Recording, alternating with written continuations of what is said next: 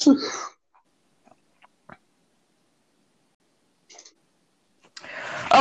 hello everybody. Welcome back to another edition of the Calcio Pantheon.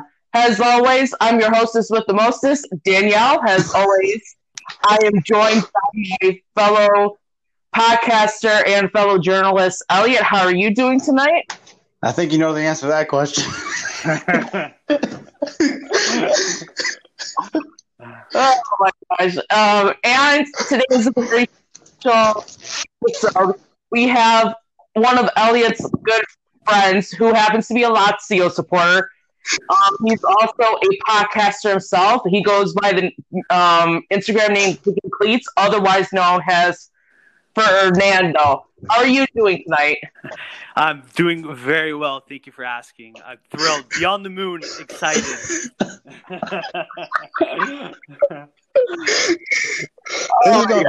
This is going to be a rough one. I can definitely tell. I'm glad to have you on, but I wish it was under better circumstances. We were talking about this game for a long while, so finally it happened for sure. Yeah, I thought we were I thought it would be a Roma win or a draw. Yeah, so it wouldn't. Sure. I didn't feel like I was going to be in this seat, especially a couple weeks ago when we were playing so well. Then, yeah. That's all right though. Yeah, I can handle it. Yeah, no. I was really nervous coming into this game for obvious reasons. You guys doing so hot in the A and us not doing so well, and with Inzaghi's tactics are really dicey and stuff like that. But again, thrilled. I really thought you guys would at least pull a goal or two somewhere in there. Yeah. Like we discussed before, like the defense was kind of sleepy. It was like, Smalling, where was he? And it's funny when you posted that tweet on your Instagram there that your goalie between the sticks, Lopez, was like the man of the match essentially. Even though the result wasn't there, I agree with you. Like he was the boss. He was kind of keep everything together. Yeah, it's the bad part of it is because the whole thing was we need to buy a goalkeeper. Now I don't feel like we need to buy a goalkeeper at all. Not at all.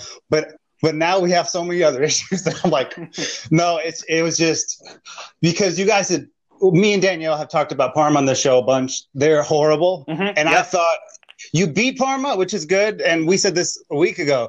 They should have scored more because Parma's god-awful. Their defense is horrific. Mm-hmm. And you only beat them by 2. And we had just stolen a point off Inter after outplaying them for most of the match. So going into this game, I'm like, all right, I think we get this because we're playing in good form. And as long as we don't have the big game issue, then we should do okay. At worst, we get a draw. So going into this game, I was basically like, okay, if we don't at least get a point, if we even get a point, it'll be embarrassing because we're on really good form. You were starting to pick it up. But a lot of those, but you had lost a game in between sort of that stretch of games. So I don't know. It was just a rough one. Yeah, no, definitely for sure. With Inzaghi's, I was, again, nervous coming into the game. I thought you guys were going to – a tie – I thought it was going to be a loss regardless. Tie, no tie, I think you guys were going to demolish us. The thing I was really happy about Inzaghi was obviously he kept the same formation, I wasn't too thrilled about. I liked him to switch it up a little bit. But he got rid of the most hated player on the Lazio team, which was Patrick. He started with Radu. I've said this time and time again that Patrick, he's not a center back. He's a fullback, and that transition for him was too big. He's too small of a guy.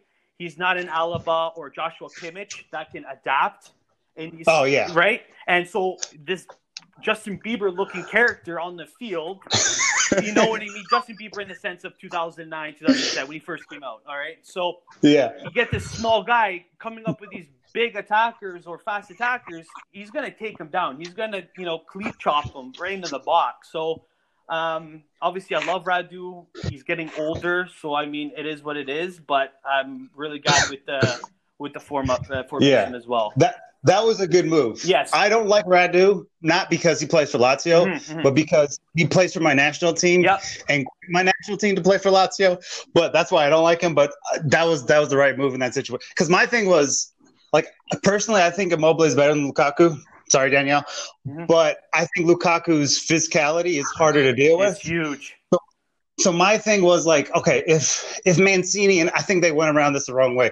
They should not have put Mancini on him. They should have put they shouldn't have put Ibanez at him. They should have gone with Smalling to attack that part or Mancini. And the defense was horrible that game.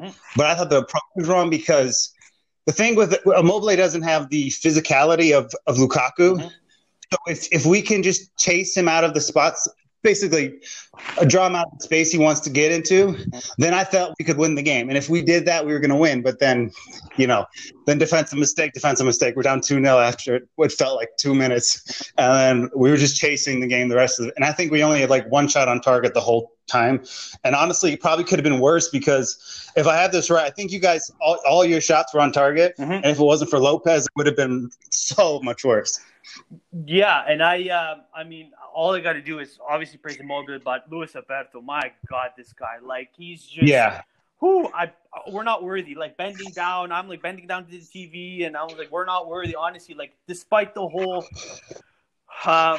thing with the president and him bashing the president, this and that, and he's right in a way, but, as a professional footballer, you kind of don't want to do that. But we see, I'm really impressed with him with this game, especially because he wasn't doing too much of these fancy back heels. Like, I don't know if anybody knows, but Luis Alberto, he's always this trickster. He's always doing these no-look passes. And, like, dude, you're such a great player. You don't need to do that all the time. Like, I feel like it's like sometimes it's like he's doing too much when he doesn't need to. He's too much work. Yeah. Yeah, no, for sure. No, Alberto was great. When I wrote my article, or not the article I did on the game, but the one I did after, the talking points that I didn't want to put on my Instagram just because I didn't want to. It's out there if you want to read it, go ahead. But like, because most of the stuff I was talking about was how bad Roma were and how great, because I made the point that it's like a new season now for you guys because last season, happy you were in the title race until the restart and collapse down the stretch. And this season, you don't really get back into the same ways, and you're dropping points to teams you shouldn't be. And Immobile, even though it's been good, hasn't been hitting at the same energy level, I feel. So it was just like winning that game, like that's the turning point of the whole season. And then secondly, Luis Alberto was absolutely phenomenal. I mean, I picked 3 performers from Europe this season. He was one of them, and he was. The second goal was outstanding. The first goal was again. I think we should have just cleared the ball out because that was a very easy thing. So I don't even give Lazari that much credit for the assist. No, I agree. Yeah, for sure. Because he slid, and then Bonnie's just stops, and then he can literally make a move. He can get into Lazari's space and try to get the ball out. But instead, he just sits there, and then Lazari just basically passes it to Alberto, and he finishes it. But it's just like, yeah, you can hop in here if you want. I'm sorry, we're just kind of going off script a little bit. Okay, yeah, I'm just letting you guys like clear the air and do whatever. We're cool. When I was on Hip Podcast, I said that Dortmund was going to beat Lazio twice. When they beat Dortmund, I messaged him. He was a great we're sport. cool. He's so a great like, sport about it. Yeah, and sure. Right. If you're my mate, even if you support a team I don't like, I will wish you congratulations. Sure. Even if I don't want to, that sort of thing. So it's all good. It's like, again, if I'm talking to a Lazio friend from Italy, this conversation will get very heated very quickly.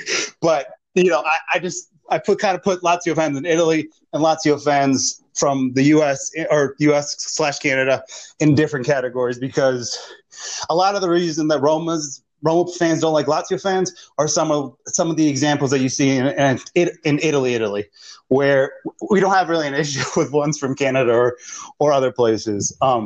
Before we continue, I was just curious about this. What made you a Lazio fan to begin with? Was it like a family member, or was it just because of the logo? I'm just curious. You can take my question. It's funny. So I was born outside of Rome, a little town named Ferentino.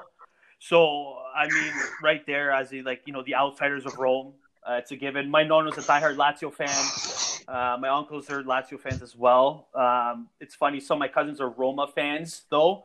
So when we get together and watch the games, or before we used to watch the games, we plates just go flying and meatballs just go flying. Just angry, just angry stuff used to like happen. So that's kind of why I was like, it was funny because like my cousins were trying to convert me to Roma when I was younger, and it just never happened. And I just fell in love with the club. I don't know, just something about it, and being different about the whole Roma scenario. It's like Roma, the capital, but it's like, hey, what about us? You know what I mean? So I kind of like that different energy that they bring to the table and stuff like that. So yeah, I gotta say though, Totti, my favorite player. Even though he's on the other side, he's the king of Rome.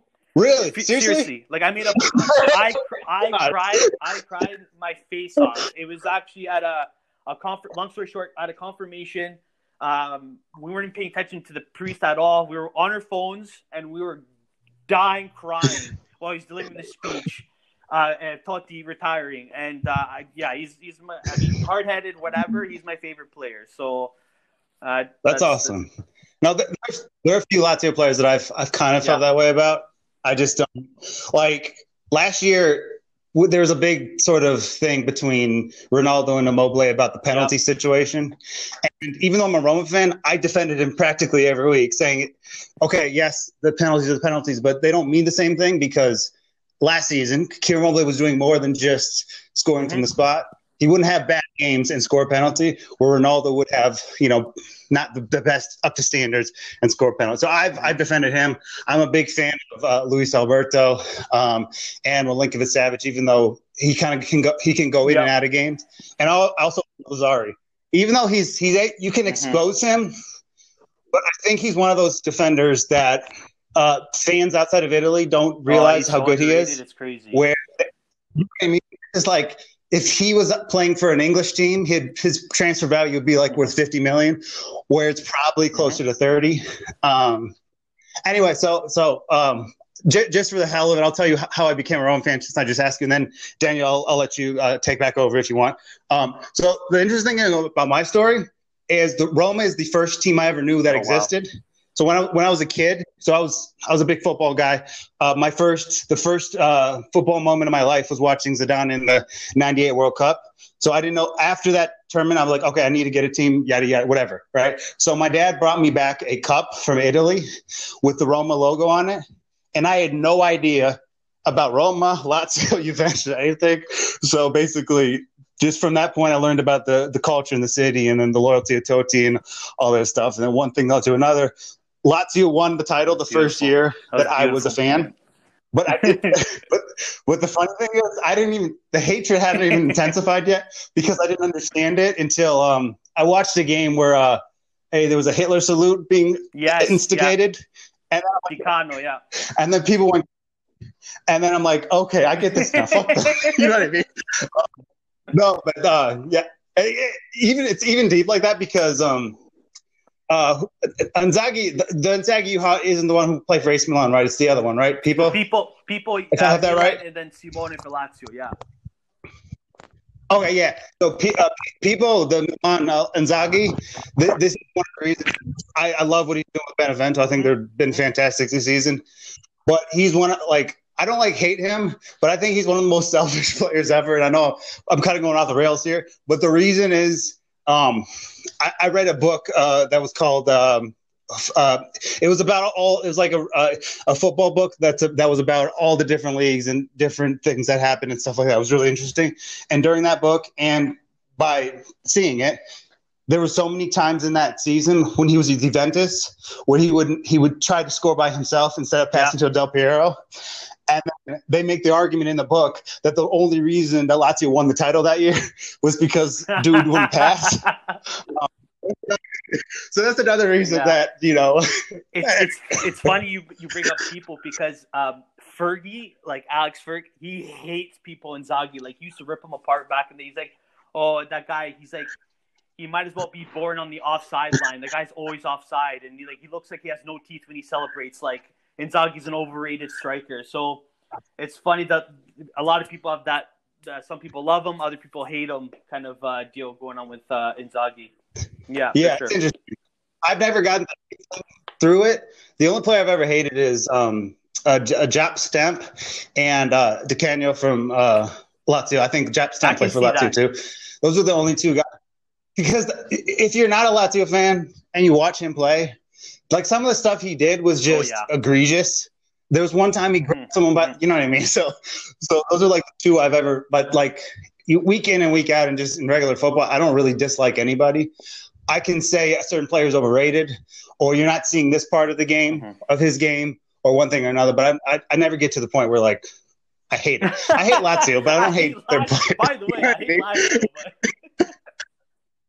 It's like that though. Like you would have it both ways. Lazio fans have to hate Roma. It's just the way it goes. There's not like right. It's not like Roma, Napoli. You can hate Napoli and you can not hate, and you can be okay with Napoli because it's not as heated, even though it's a derby. Same with I would guess like Juventus, AC Milan, even though they're not fans of each other. Like it's not like pinned down as I have to hate that club. You know what I mean? I just want to say it. Danielle, feel free to take over. Well, so of course, you obviously don't know how I got into football and like what my story is. So I'm going to give you a little background with my football. All right, we'll do that. Then you just start asking us specific questions about the derby, and then we can go on to the rest of the game. Yeah, I got you. My story is you guys have been watching football for like over 15 years apiece. I've only been into the sport for 5 years, going on 6 years this year. Back in 2016, me and Elliot had met through a random friend of ours, and we started off just as acquaintances, and then our friendship would eventually build. And at the time, we all know I was a huge fan of American football. So at the time, he wanted to take on a sports apprentice he would nurture into the sports, and he would also teach me how to make NFL picks, which I haven't done in a long time, obviously. But then fast forward like a couple months into that, he was watching a post-match interview with former Aston Villa striker Christian Benteke. He had given credit to God for giving him the gift to play the sport of football and use it for God's purpose and glory.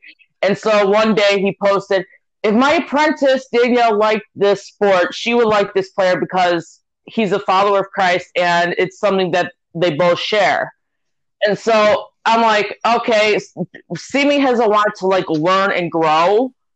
I'm like, okay, let's see if I can get into this sport, and lo and behold, I did. And at the time, I only supported Aston Villa, but then, of course, I would learn about various other leagues, such as La Liga, Serie A, Bundesliga, the French League, Ligue 1, and I found a home in Italy. I knew there was a team for me there because I felt it.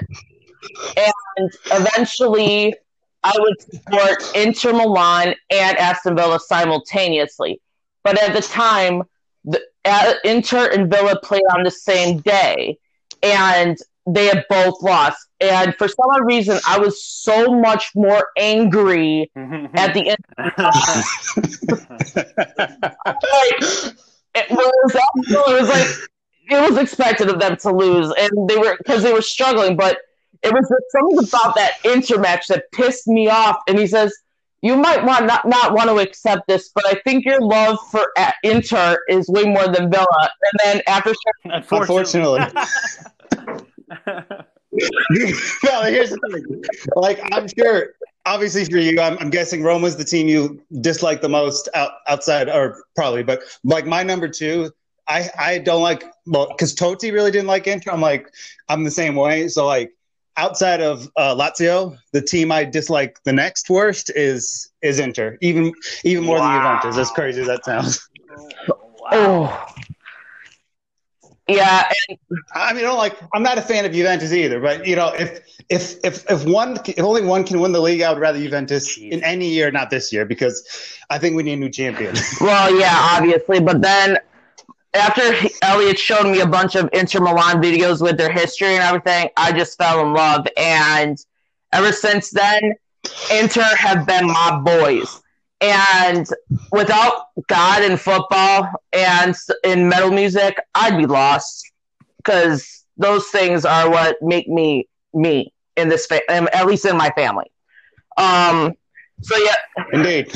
If besides hating AC Milan, I actually hate Lazio. Yeah, but not because of you, because of your Italian fans. Yeah, I can't stand it. It's funny because it's like, wow, I'm just getting like, well, it's okay. I get cornered on my other podcast with Coucheteers. The two guys are Juve fans, and No, I'm like, they're, you know, yeah. The funny part is on our show, Danielle's usually cornered because Ryan, who's sorry, on another show, yeah, Ryan is an Arsenal fan, but he has a affinity for AC Milan, and of the two Milan teams, I prefer AC, and I'm actually kind of happy they're doing well. I've always had some sort of mutual respect for them because just some of the teams that had and all that stuff. So a lot of the time she's in this situation. So that's why she's in the glory of it right now. Oh yeah, about damn time. Because normally, especially if Inter do terrible, I'm sitting here getting the brunt of the jokes, and I'm sitting here like, what the? Yeah. But then it's like, oh wait. No, but I can relate to that because Joseph and I forgot his other name. That's embarrassing.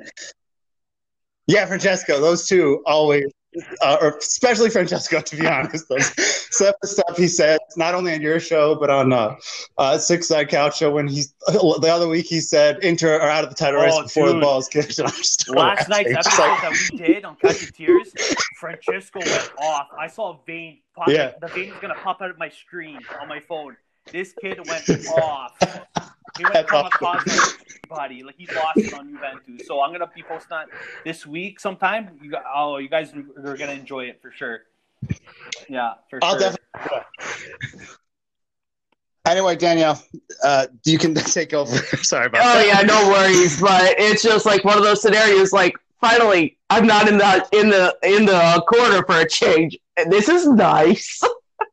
So, as everybody knows, there were two derbies that happened this weekend.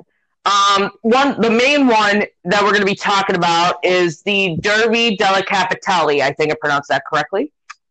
And so, first of all, I want to get your guys' thoughts. So, we're going to start off with our guest, Fernando. Why don't you start us off with your thoughts on how Lazio did and what you think you guys could have done to improve?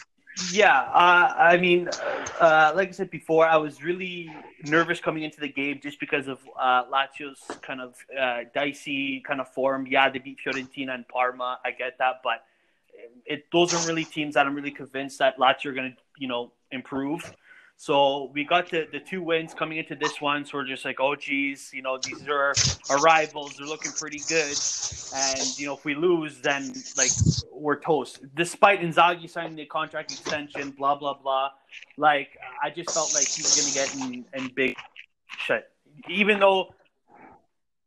Yeah, because if you had lost the game, it had been over. Champions League, I think it's toast if you don't win that game. You know what I mean?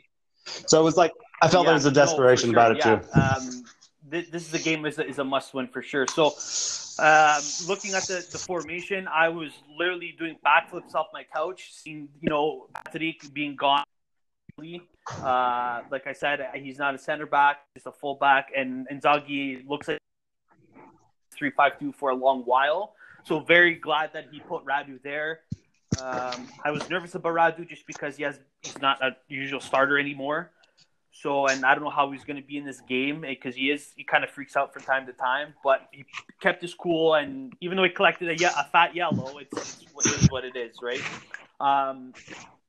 Immobile always on form, doing really good, but I got to give the praise at the end of the match to, my God, this guy, just the two goals inside of the box, just skipper rocks in a river, just so clean, so crisp into the net. He was more focused in the game. He wasn't doing these back passes or flips or anything like that. He was just more concentrating the game, and we got that win. So I was very happy. Any changes I would make? Not really. I wasn't really happy of the amount of cards we collected. 9 cards in total between the two teams, but on our side, these are important players. We should be picking up these foolish kind of. I get it. It's the derby. I get it, but I was really nervous when these guys were getting the yellows. It was okay. One more, you guys are out. We don't need this, right? So overall, 10 out of 10 game. I was really happy for sure. I mean, hold on, real quick, Danielle. I heard. How do I phrase this? How important do you think Alberto is to your team this season in comparison? Because I know you have a good team with Immobile and others, but sometimes it feels like he's kind of the catalyst that puts everything together.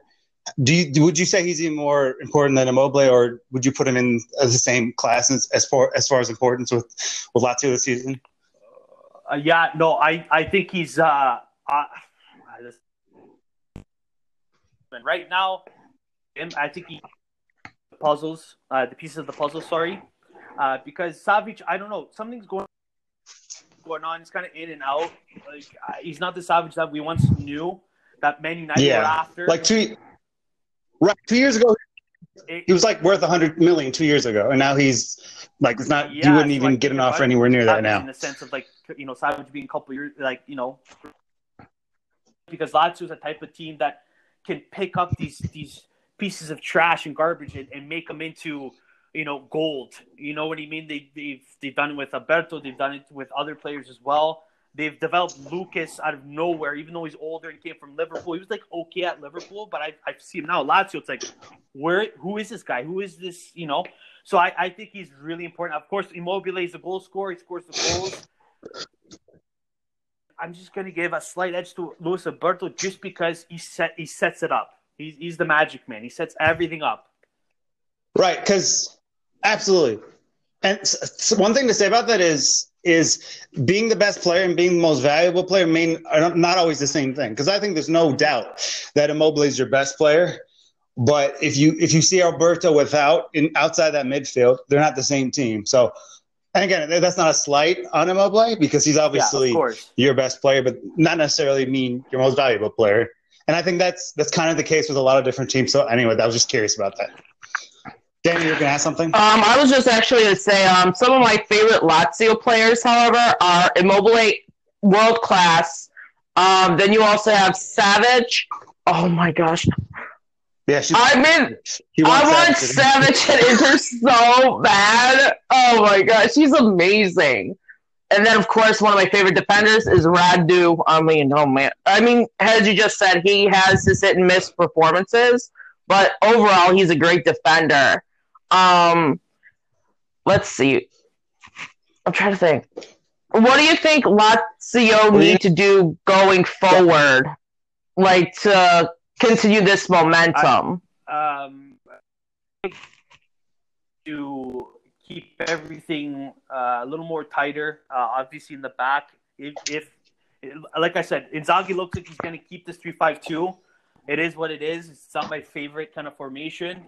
If he kind of keeps Radu there, that's great. Get rid of Patrick for a while. If you're going up the formation, the only thing I am concerned is Lucas. We're toast. We don't really have that depth in that center. Even if we put Savic there, okay, that's cool. But again, we don't have a lot of depth in our team. It's just the way it's been. So I know. Agreed. Elliot, we've saying that we have this point that we don't have a lot of depth, and it's no. Personally, that's your biggest weakness. Where I think your starting 11 ain't bad. I would say on paper you're still probably not the best team in Italy, but you certainly have one of them. When you have Alberto and Savic in your midfield and Immobile up top, Lazzari and you're decent like in your starting 11. Yeah. My concern is when you go to the bench. It's just a little inconsistent. The dude that they brought from Turkey, Makiri, I've seen him a couple times. He hasn't played a lot of games, but he's looked horrible when he has. And then I think that was a big mistake in the Milan game. Yeah. And I ripped Inzaghi after this because he had taken out Immobile and Alberto when the game was in balance, and then Theo does his thing in the end. That was a big your entire season could come back to that decision. And then you got the one from Man United who for 27 million for a guy who hadn't scored that many goals for United. Yeah, he's looked decent sometimes, but like the depth seems to be the big issue. Like where there are other teams around that need more depth. Because I feel like for us, our starting 11 ain't bad, but we don't have that depth we can bring off the bench, which is kind of the same issue. But then there's other teams with kind of a weaker lineup, but has good depth pieces to bring on. So I think for you guys, the depth is something that ultimately, to be honest, I don't think you make the Champions League this year. And I think the big reason is because of lack of depth, unless you're able to get Papu Gomez, which I don't think is happening. And I think I would agree with that. Gomez thing, I've been hearing, I don't know if you guys heard or agree with me, Atalanta don't want to sell to any Italian teams or rivals, but Saudi Arabia want him. He doesn't want to go to Saudi Arabia. I said it before, I think he'd be good in La Liga, even though he's 32. I kind of see him fit into Sevilla's system.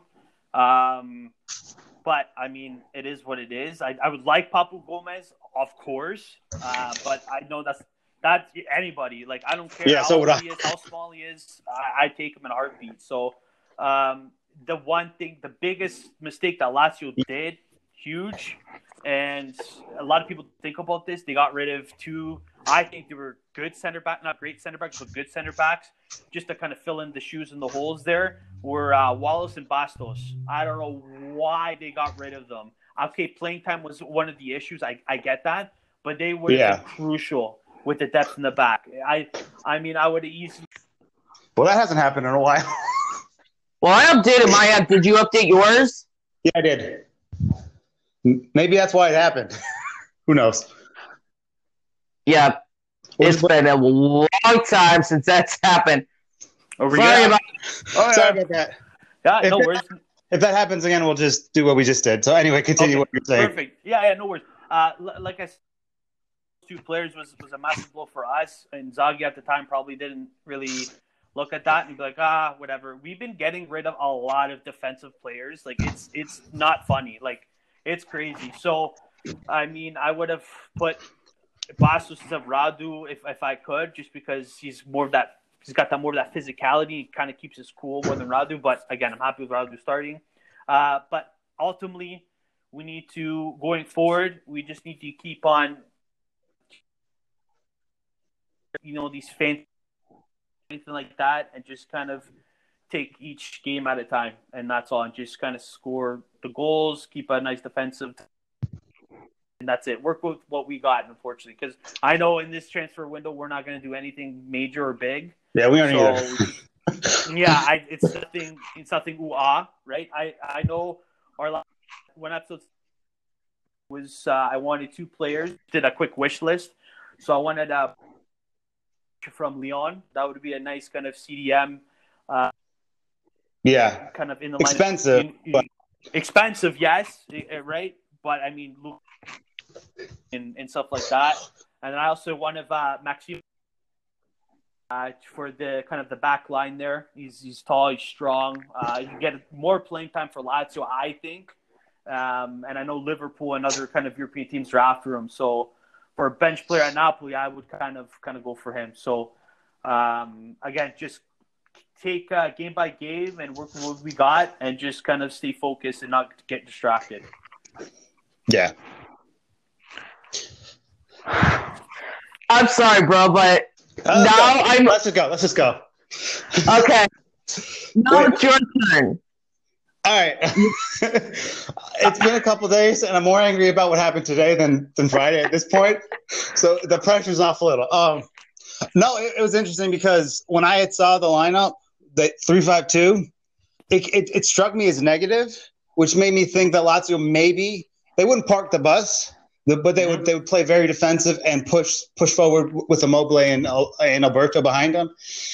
And so when I saw that, I was actually pleased with it. And the Lazio's lineup looked strong, and I thought we played exactly the lineup we should have. So I don't think you can totally put the performance down to the lineup, because the lineup was strong enough. But again, it was just a disaster from the beginning. Lopez was brilliant.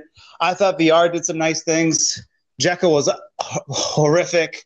Mkhitaryan did some nice things too. But I mean, top to bottom was horrible. Defensively, Ibanez was awful, and Ibanez has not been awful in this season until that game, and it's the worst possible moment to have your worst game of the season. And I know a lot of people are going after him after that performance, but again, he's been one of the best center halves in the league this season.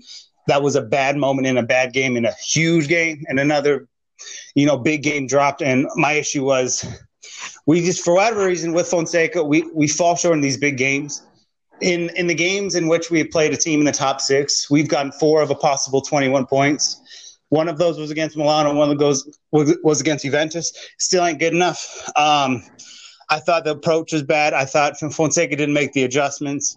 And I'm starting to lose patience because in the past, when we went through these issues, we waited too long to make the decision to sack somebody. And that was the year when Ranieri came in for Di Francesco. And I think we got like 6 that season, which was very fortunate considering how bad we were at the time. And today is just another example of – and I think he's still a decent manager and can do some nice things. But I think we may have to start considering making a move, especially because we're in the top 4 right now, and we need to try to make the Champions League if possible. I still think we probably will. But what has happened over the last week is the worst thing that possibly can happen, because all the momentum and confidence that we had has evaporated, and it's clear. It's so clear what the issues are with this team. But again, Lopez, the only net positive thing that can even come from this game is the Lopez playing well, because it was the whole thing about we need to buy a goalkeeper. Now, even if he has some spotty performances in coming, I know that he's good enough to play for this club, and he is worthy of Roman's number 1, and I'm completely comfortable with him there. But outside of that, it was bad. It started bad. The defensive mistakes let Immobile basically get a 1-on-1 and can't do nothing about that. Then the second goal was even worse because you slid the slide that he should have got up and tried to get the ball out. Then Alberto gets another one. And then other than maybe 1 or 2 chances in the first half, we didn't do anything. And then second half, Alberto strikes again. And it's like, but to me, the game was won in the midfield. And Vertu and Villar have had good seasons. But it's just hard to overcome when you have, I wouldn't say world-class, but players that are borderline world-class on Lazio, when Roma don't have that, especially in the midfield with Alberto, who's probably borderline world-class, and Savic, you can make an argument. Mm-hmm. Those two are close to world class at least, and Roma can't reply with a similar, because I think if you look at the team, if Pellegrini can be a little bit more consistent on a regular basis, I would say he's in that ilk, but that's probably the only one. Vertu's a nice piece. Villar's a nice young player as well. The back line, we might have 1 or 2 pieces, but I think the biggest difference between how Roma played and Lazio played in the game is you have a no doubt world-class player with Immobile, and then you have 2 players that are on the borderline, and we don't have that. So when we're playing badly and we get behind, it kind of collapses on itself because we don't have that one player, especially in the starting lineup, or that we can bring off the bench.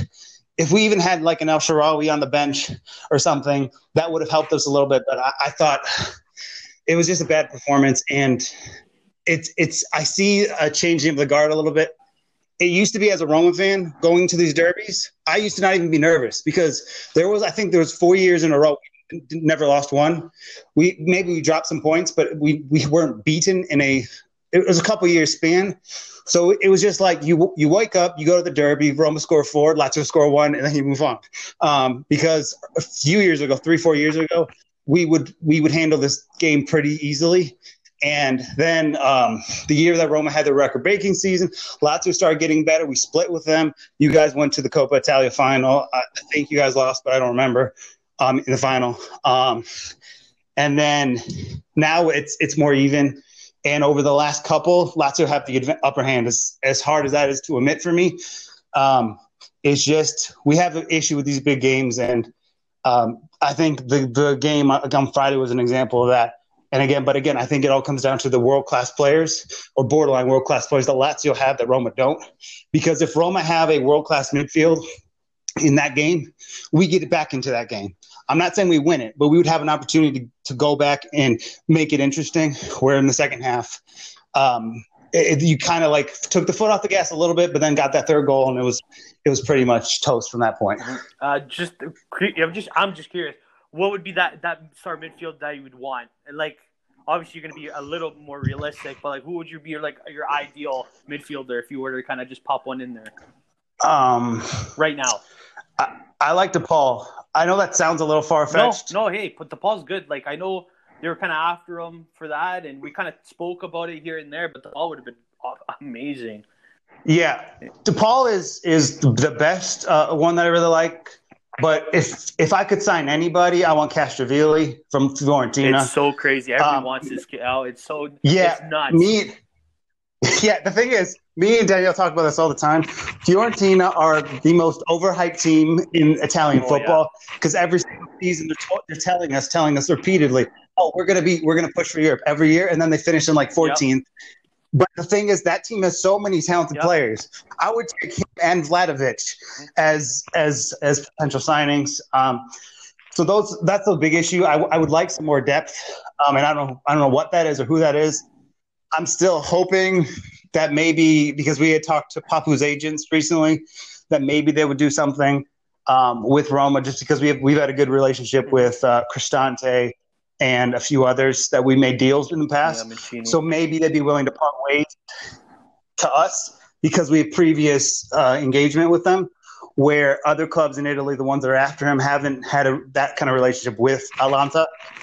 So maybe that happens. I would guess no. Yeah. I would guess he sits on the rest of the season, then moves at the end of the season somewhere else. But again, I don't think that happens. I like the piece we have in the midfield, but we need like an animal, like DePaul or Castrovilli, or even something, just something else than what we have. And I don't want to like overstep of what we should get, but again, in that game, that made the big difference. You had Alberto, we didn't, and that was it. If we had DePaul or somebody in that game, we still lose, but we don't lose the way we did. We would have come back and made it interesting, I think. Just because you started so quickly, it would have been hard to make it up over the 90 minutes. But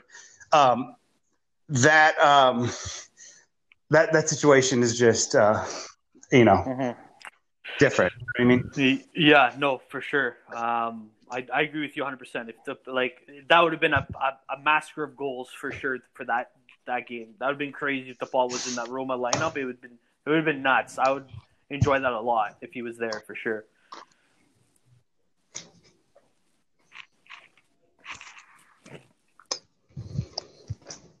Danielle, have any more questions?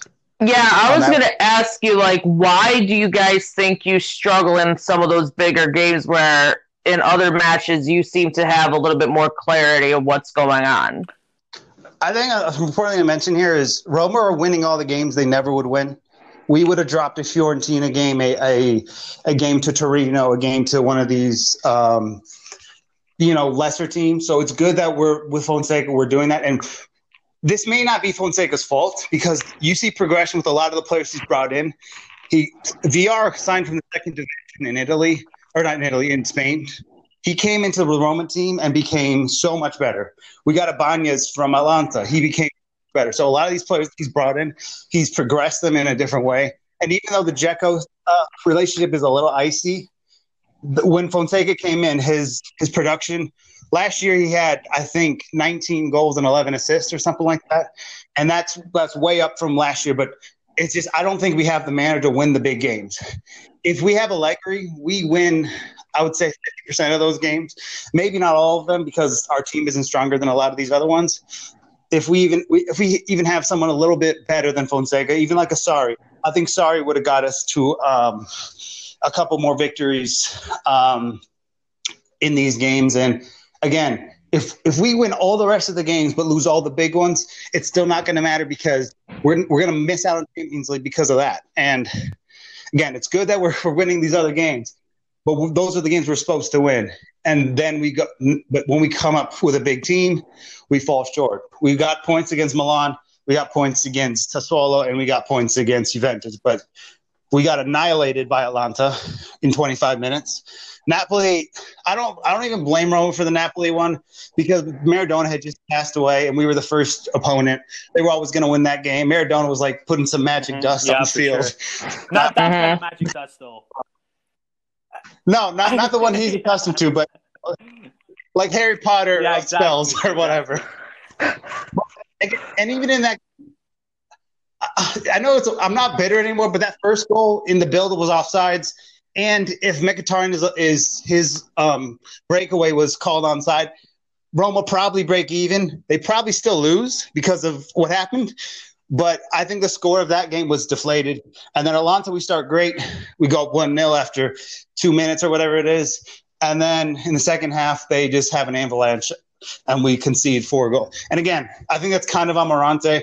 Morante cannot be starting these games anymore, at least the big ones, because Lopez has been significantly better. And again, it could have been really bad if he played that game because I think Lopez kept out at least another 2-3 goals. We could have lost 5-0. And, if that happened, I would have gone into my cave, to be honest, just because that would have been so humiliating. It was humiliating based on the performance, but not based on result because 3-0 is a bad result, but it's, unless you watched the game, you didn't know it was catastrophic. So I think you need, as much as I like Fonseca, I don't think they should give him the benefit of the doubt because in the past, Roma have waited too long to make a change, and we don't have time to waste. We're still in the Champions League. We need to keep us there because Napoli and Juventus have a game in hand, and so does Atalanta. If any of those 3 teams win, we're going to be booted out, and we're going to have to crawl our way back. So we need to make a decision on this soon. So if this weekend we against Spezia, if we don't perform well or we drop a point or something like that, I think he's on real thin ice right now because we don't have time to mess around. And we're a little bit higher in the table than you guys are, but it's just like at this point, considering how we started, like your situation was a little because you started kind of slow. We started hot. And then we lost all these big games, but you're winning all your big games or at least getting something from that. So because of that, you have to really make the decision at the right time. You can't wait too long with Fonseca. And I like Fonseca. And if he gets sacked, it won't entirely be on him.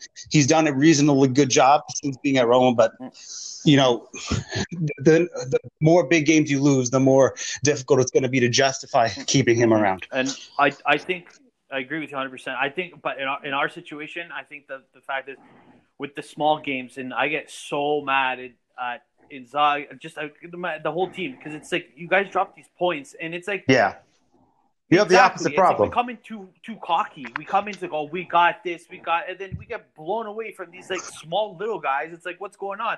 And that whole like Milan thing, that was like a FIFA move. That's something you do in FIFA. Oh, I'm gonna take out Immobile. This guy won't tie or whatever, or the computer won't tie or beat me, whatever. And then look what happened. Theo was like Hulk, and he just blasted through everybody, and that's what happened. So Inzaghi needs to stop with this whole okay, we're done. Game's done. We tied. Or whatever. It's over. Right, and Milan probably the better team in that game through the 90 minutes. But still, if you keep them on the pitch, I don't think that happens in the same way. You probably get a point. And that would have been a great point because you were down 2-0 very early and got it back. Game. And I was kind of wanting you guys to get back into it just because it looked like it was going to be a bad game. But, I mean, it just seems like stuff like that can define seasons. I remember the year Roma got second to Juventus. We should have won the title that year. I think it was the year they went to the Champions League final first time. Was it 2010 when Tony was there? Because no. It was 16-17. It was the year Dzeko had 39 goals, and that was Toti's yeah. So that season, we dropped to Empoli, and then we dropped then we lost the Juventus game, and we lost the season. We lost that year by 4 points. If we beat Empoli, that's 3. If we get a point against Juventus, you know what I mean? Because if you look at Roma were the best team in the league from start to finish, in my opinion. But again, Juve in these really important games where we lost them, and that's how we lost the title. So a lot of this stuff happens with you in Champions League, and I think you're back in it. I don't think you'll get it, but I think you might be in it if certain things go your way. I think after the round of 16, you guys will focus because I'm sorry, I can only see that going one way. Oh, I agree with you. Like I'm not gonna. Yeah, no, for sure. Yeah, but so with all that being said, I think you can get back into it. But again, that game to Milan, and we don't see this in American sports. In European football, an entire season can come down to one particular game. And that's what I fear for Lazio. And then obviously with Roma losing all these big games, like if we win half of those games, we're atop the league. So it's just really antagonizing. But no, I totally understand that from your perspective, given you lost to Sampdoria, then you drew to Genoa, who at the time looked like the worst team in the league. And in fairness, Inter also lost to Sampdoria, but at the same, you know what I mean, though. But like other teams have struggled against them. We had to wait until like the 70th minute to beat them. So that's a good team, but still, you got to be doing better when you have Immobile, Alberto, and Savic. You can't be losing, to these lesser teams where you're performing against the bigger teams. Yeah, no, for sure. And it was funny with that Inter Sampdoria game. There are two formal players. Like, you know what I mean? It was just kind of like, what? So, and it's crazy how you say that, like, these games are important. They can change the whole, even for smaller teams. Look at Crotone when they're about to get relegated. They had to beat Lazio and then beat Empoli to stay up. And what they do, they beat Lazio 3-1 and they beat Empoli. Oh, no, I think they tied with Empoli to get that point, but they stayed up. So yeah, that was crazy. That was nuts. They started that year with like losing the first 9 out of the first 10 games. Mentally I relegated them, but then doing that, it's never easy against these smaller teams because they always have something to fight for. Yeah. When we play promotion teams, I don't worry because our record in the last 5 years is 23-0. But when you look at the teams like just outside of it but can get dragged into it, it's never easy. And I feel like that's the problem with a lot of these big teams but again, Crotone is bad, but so I mean. Mm-hmm. Yeah, no, for sure. Most definitely. I agree with you there 100%. All right, Daniel, you want to move on to a different game? Okay. Like I said, we're going to pretty much stick with like Roma, Lazio, and Inter and Juventus because that way it's a little bit more of a conversation for those main matches. Yeah. We can rush through the rest of the games at the end, just quick thoughts, but I think we should focus on the main ones. So, you want to talk about what happened today, bro? Oh, the salt and wow. Wow. Hey, I kind of get justified for this because normally I'm the brunt of the joke, so it's my turn, okay? Okay, go, wow. Yeah, go for it. Daniel, I have breaking news. Because you said that AC Milan's going to win the league. Oh, bro.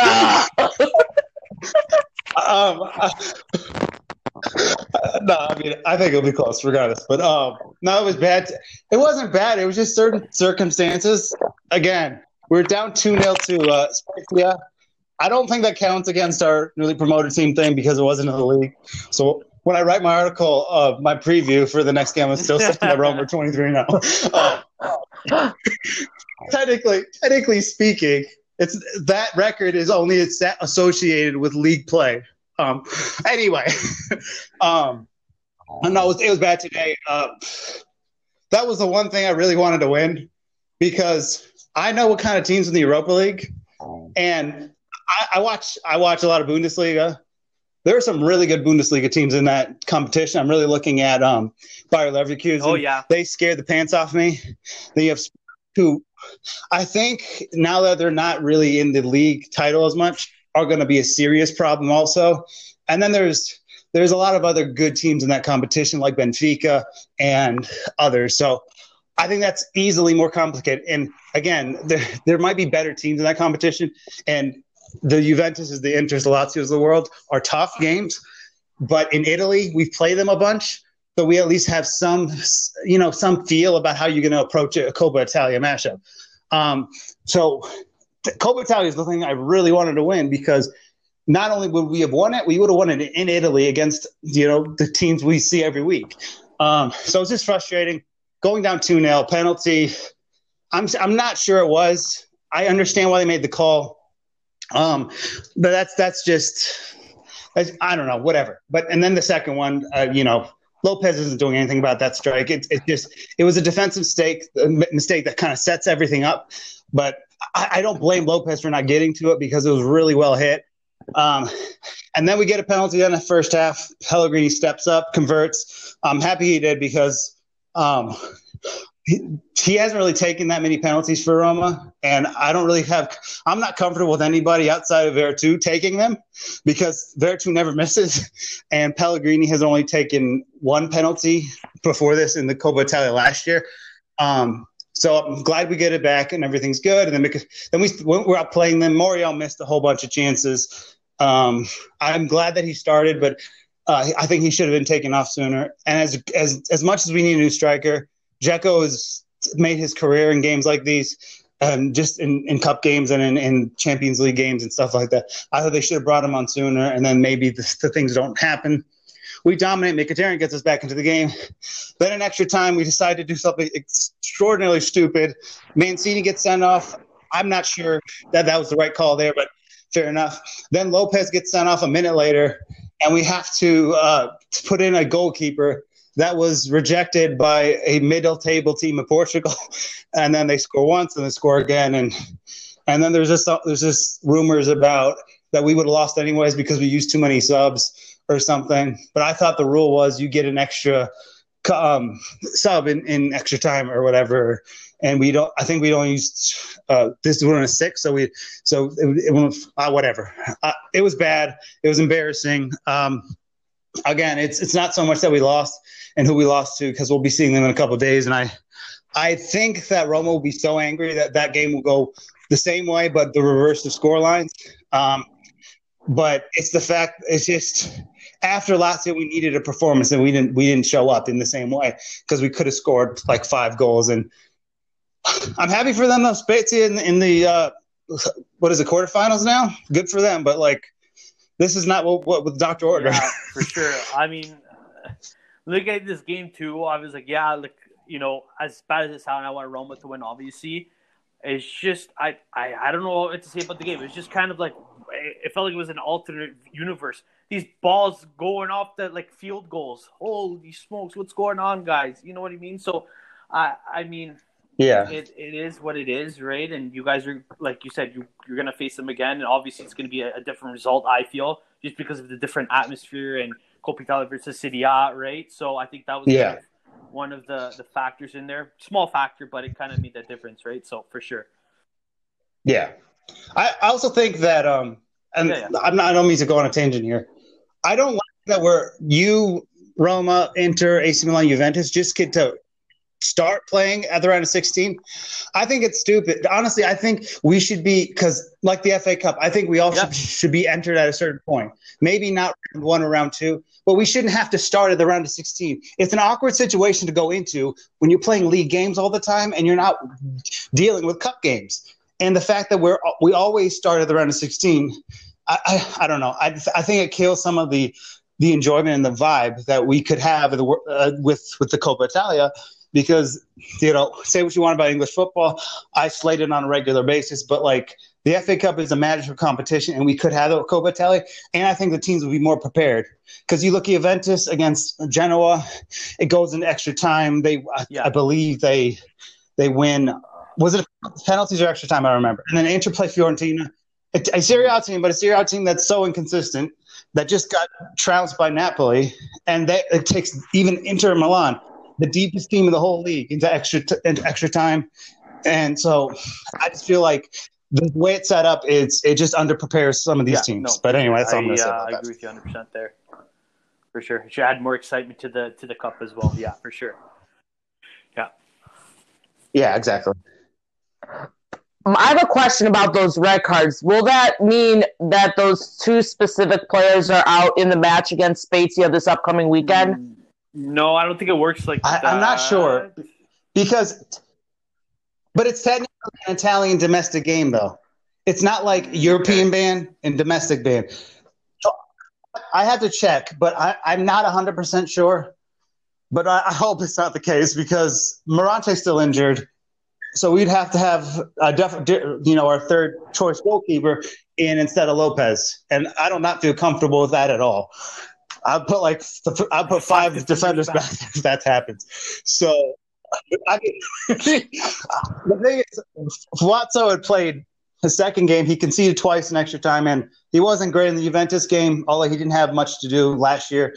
But he was playing for a team that's not even in the top 5 in Italy, and they didn't want him anymore. They told him to come back because when he came off the bench today, I didn't remember. I forgot that he was still on the team. I didn't know who it was when he was walking down the stairs. No, he's just. I didn't recognize this. I was thinking maybe it's that like 20-year-old that always sits on our bench. Maybe that's. But then I saw the back of his jersey and I got so confused. And then I looked up that he was not recalled, but he was sent back to Roma, not by Roma, but by the team he was playing for. So, yeah, I really hope Lopez can play. I'll volunteer to go in that if it takes that. But no. We can live without Mancini because I think our defensive options are still pretty good, considering how even though we play bad, we have a good back three, and we have 2 guys who can start in pretty much any Serie A team that doesn't have world class defenders in it. So Lopez is just better play. Mancini's more easy you can deal with that because you have Kumbula, you have Ibanez, you have Smalling, and again that's a back three. Then Cristante can play in the back three if it's necessary. So, but again, to me it's more about Lopez that. I think he should be able to play, but I'm not totally sure. But we'll have to see. Yeah, because like I said, I don't know how. I know European bans are different, but since it's a domestic league, I don't know if that translates over to what we're seeing in league play and stuff. So, oh, God. I'm trying to panic about my fucking goalkeeper now. No, he's gonna be like nightmare Lopez, like. No, you know what it is though, and this is why sometimes people are confused how over the cuff I can speak after when Roma loses a game, I use that entire day or that day off to get it out of my system, to feel like crap, to throw stuff against the wall, to do whatever. So when the next day follows, where I'm going to have to use more analysis on what I saw yesterday. It's out of my system, so I can speak again. So I can compliment Luis Alberto as if he doesn't play for us. You know what I mean? Stuff like that. So once I get to the day, I'll be able to handle the situation. But it's just concerning because maybe Morante's healthy. I'm hoping, but if we have to play a third string goalkeeper, we'll still probably win. But it's just a bad situation to walk into, especially not somebody So yeah. God. Yeah, for sure. So, ready to move on, Dave? So, now it's time for the Derby d'Italia. So, you guys can ask me all the questions you want if you want. So, wait, hold on. Just tell us what you think of the game, and then based on your answers, we can pry our particular questions. Oh my gosh, I am actually over the moon that we won because. After what had happened against Roma the week prior, it was kind of nice to get back on track, especially against a Juventus team that we had issues beating in the past. Like last year, we could have beaten them at one point, but we just let it slip. I think it was the second installment of that one. And just over the past few seasons, we've struggled against them, and so it's nice to say we could finally beat Juventus again. We played beautifully. I mean, the goal from Barella was world top class. The pass by from Bastoni, though. Oh my god! I know.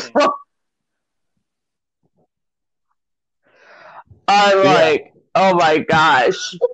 I was like, how the fuck do you do that? First of all, I'm like, Sony, is that you? Or he was out there looking like Joshua Kimmich with the service. I know. I'm like, Bastoni, where'd you come from, dude? Literally, it's like you're on the back burner. What's going on? Did someone put another brain inside you? He's good. He's good. He's been great all season. He's just had some issues. Yeah.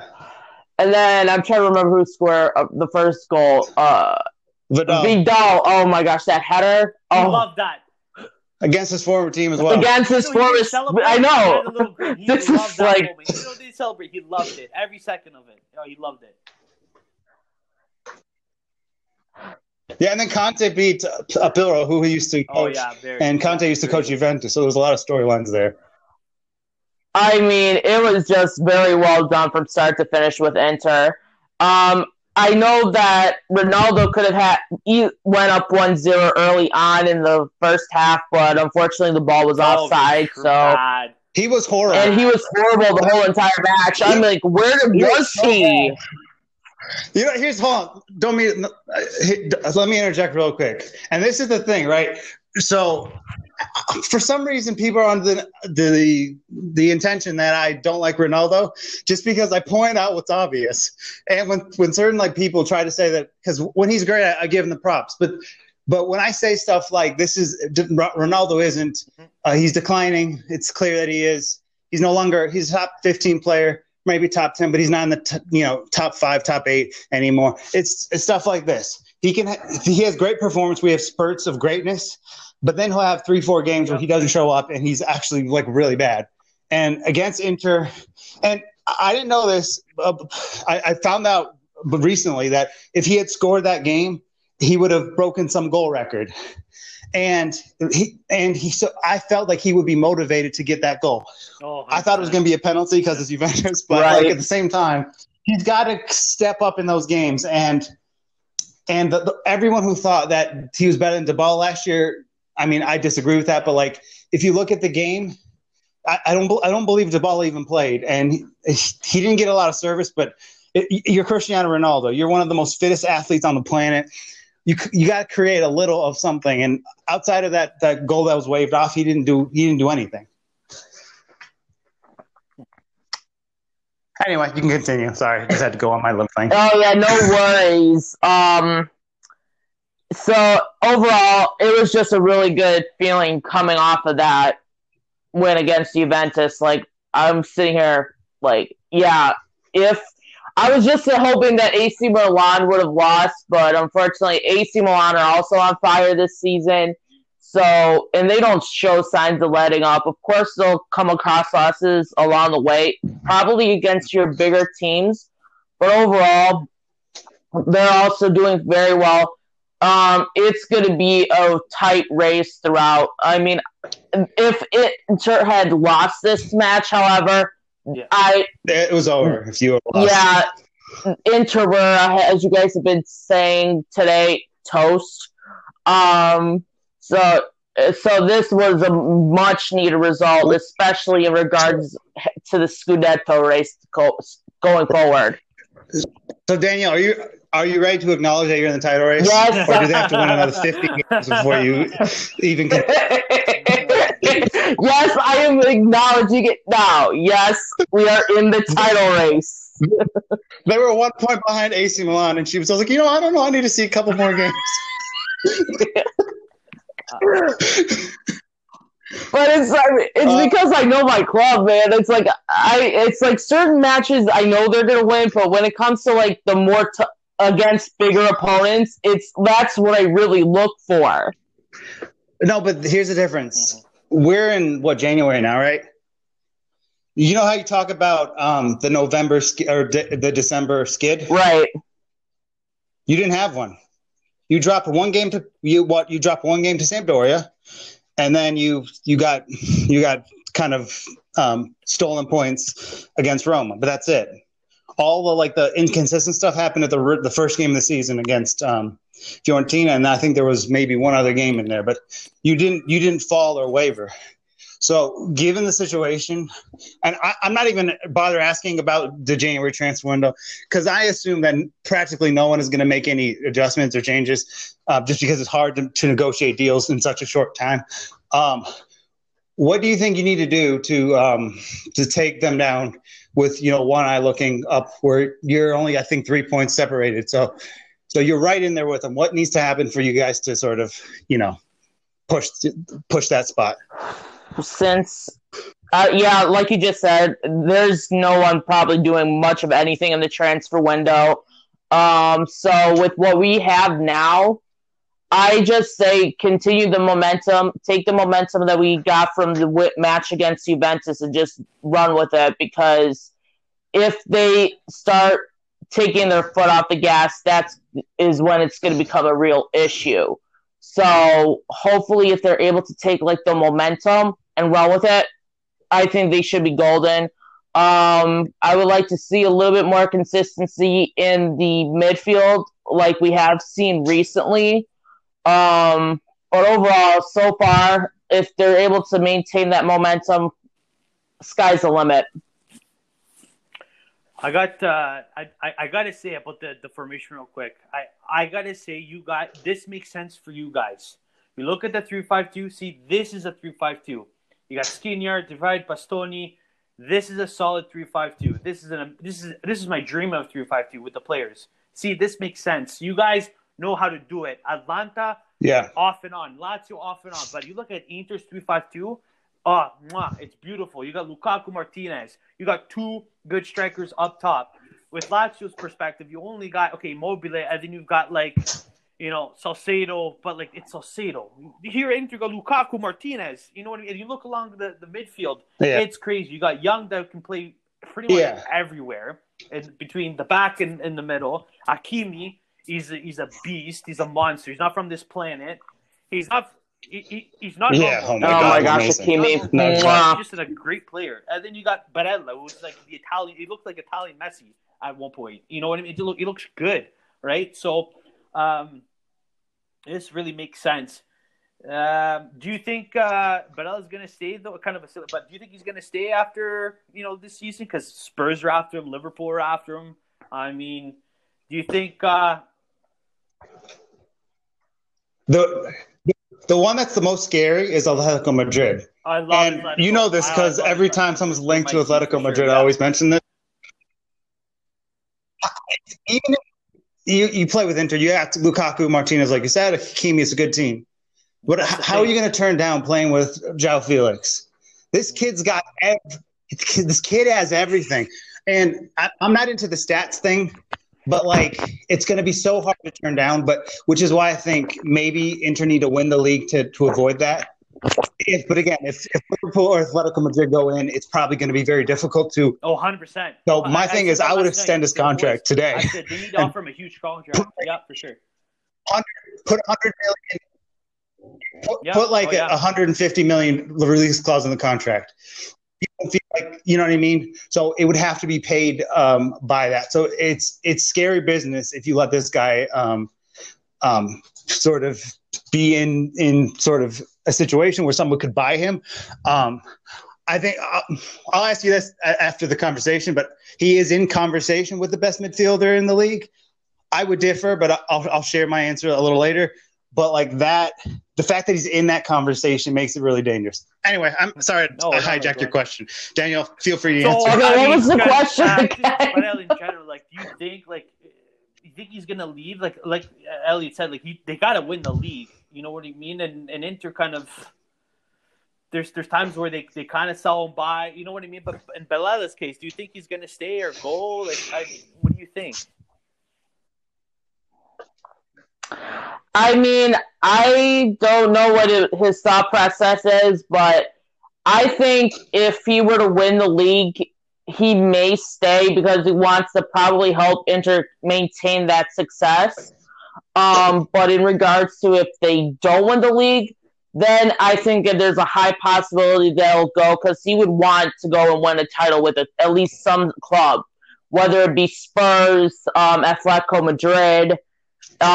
He just wants to win those titles. So depending on what happens this season, I think will determine if he stays or goes. But if Inter are really, really interested in keeping him at the club for the foreseeable future, you needed to put that $150 ring clause on it yesterday. Yeah. No, go ahead. This is an interesting thing. I think. Sorry, I didn't mean to cut you off. Just let me say this quick. So when I'm thinking about this, Handanovic, Inter need to buy a goalkeeper sooner rather than even. So what about this? What if they gave him the armband? Because now you have him in the leader position, and I'm not saying taking it away from Handanovic because he's not worthy. You explained to Handanovic's situation that, look, you maybe have another year here, maybe two. We need to solidify Barella with this club. We're going to renew his contract, but we need more than that. When you have a team like Atletico Madrid chasing him and Liverpool, Spurs, even if Spurs come in, he's not leaving in for Spurs. That'd be ridiculous. But if you gave him the armband, I think maybe it intensifies his staying there a little further. That actually would be a good idea. Give him the captain's armband and explain to Handanovic what the situation is. Yeah, that's a good idea. That's a good idea. I don't know. That's not that. Like on paper for Inter to do that, that's cool. That's a good idea. And realistically, I don't see Barella as a captain. For kind of some reasons there. But also, I think kind of Brozovic, I'd say. Yeah, that's fair. Again, you're going to do anything to keep a player, right? So I don't kind of blame you guys for thinking that. The one thing that kind of I think is back of Barella's mind is Champions League. These past two Champions League, they've really been not doing that great. Horrible. So if he's looking at these other teams, he's like, horrible. Okay, if I win the league and I stay here, that's great. But like, maybe I want more. Maybe I want to lift that cup. Maybe I want that glory. At the end of the day, we don't know his thought process. You guys are right. But like, that could be another thing that kind of go against the grain, right? So it's going to be interesting. True. I think it depends who they bring in. If they, and this is just a pipe dream, I want to see this guy in Serie A, but my team can't buy him, and your team can't buy him. But I would love to see Julian Brandt at Inter. Like, if you make a signing like that, where you're taking another top-class midfielder in a more attacking sense, where I get that Barella can attack. I think his defensive abilities are far superior, just in my opinion. But I think if you brought in someone like that who can play the attacking role, then Barella can say, okay, they just brought in this guy. He's very attacking. He did this, and this at his previous club. I think I can stay here now because we're not losing. We're not going to get knocked out in the Champions League with this midfield. So I think they have to sort of buy a player to help with the midfield issues and to play with Barella. Then maybe he holds off. But I get what you're saying because he wants to be on a team that can do well in the Champions League, not just show up and leave after 6 games. Like a Cam, like a nice up top attacker. Like, you guys deserve that. I really thought at the beginning, what a big joke this was, the Eriksen transfer. I really thought Eriksen was going to show up. Unfortunately, he didn't fit in Conte's system. But, I mean, if you could just, in the middle, I know Brozovic, it's more defensive in the middle, but just a little bit of an attack, and kind of spearhead that a little bit, help with the two strikers up there. Yeah, in front of Brozovic and Barella, you need an attacking midfielder, I feel like. Defensive is strong, but I think you kind of need that kind of that hint of attack for sure, most definitely. Yeah, I think it didn't work with Eriksen because they only bought him because he was available for $20 million. And secondly, that's not his natural position. Eriksen is more comfortable underneath the striker or in a much further up where somebody, I don't know, an attacking midfielder could play in that spot where I guess Vidal is kind of playing there too, but I strike him as kind of defensive as well. So you need somebody in front of those two, whether it's Brozovic and Barella or Brozovic and Vidal or Vidal and Barella. You need someone right in front of them to like someone like Papu Gomez, but younger. Somebody an attacking midfield, not a center forward, but an attacking midfield that could. Yeah, I think so. I think DePaul would work, but I think they've gone in for him so many times. It's like it's never going to happen because we started this podcast at the beginning of last season, or sorry, not this podcast, but the other podcast that we do. We started basically when COVID hit, and at that time we were talking about DePaul to Inter, and that was like mid-season last year, and it's come up in conversation a whole bunch. It's this season, last season. I just don't think as much as I wish he stays in the league, I think DePaul will likely be headed somewhere else just because I can't. Yeah, same here. I don't think you can place him somewhere. Juventus wants Locatelli. That's who they're going to prioritize. DePaul will be a backup there. but maybe someone like DePaul seems like a lost cause. But I would see maybe Aouar, Houssem Aouar from Lyon. Yep. I know the entirety of Europe want him, but he would someone like that, or the Gladbach one, House would be a good too. But there's options. But again, to keep Barella there, you have to bring in somebody who's going to say, okay, all right, I got this. You know what I mean? Feel confident about, especially Juventus being in such a bad situation with, and people might don't like, it's like, but I think they're basically without a coach because Pirlo doesn't seem to do anything from a strategic perspective. He just seems to make substitutions, and I love Pirlo, but like, it's just what I'm seeing. So there might be a larger window for other teams to win it before they reload and do their thing. But but again, you just have to kind of help them out a little bit. You know what I mean? Kind of shift back to like Juventus for a second. Can we just talk about Frabotta? What the hell was he doing up there? Yeah. Can someone explain to me what this GQ model was doing up there on the wing? Like, what are you doing? Tell me, what are you doing? Come on, man. Like I'm gonna agree with Francesco. He lost it on Frabotta yesterday. I just feel like, okay, you look at the formation. Sorry, I'm gonna just take over just for a second. You look at the formation here. Why would you start Bentancur go ahead. instead of McKinney? Like, why? Like, that makes no sense to me. That makes no sense. And then you have, the Welsh Prince of Wales over here, Ramsey. Like, whatever you can do there. Like, I option because you have Beredeski. Like, I thought he's Polish, by the way, but he's Italian. Anyways, like, you can't, like, it's just confusing me. And Francesco made a good point yesterday. Pirlo treats his team as their buddies. He's not laying down the hammer. I don't know what's going on. And I'm not going to bash Pirlo. I love him as a player. And unfortunately,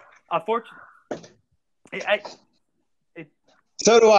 It makes it awkward for me. That's what He's just like, he doesn't seem like he's doing anything. That's the problem I have. You get a random coach from Real Betis.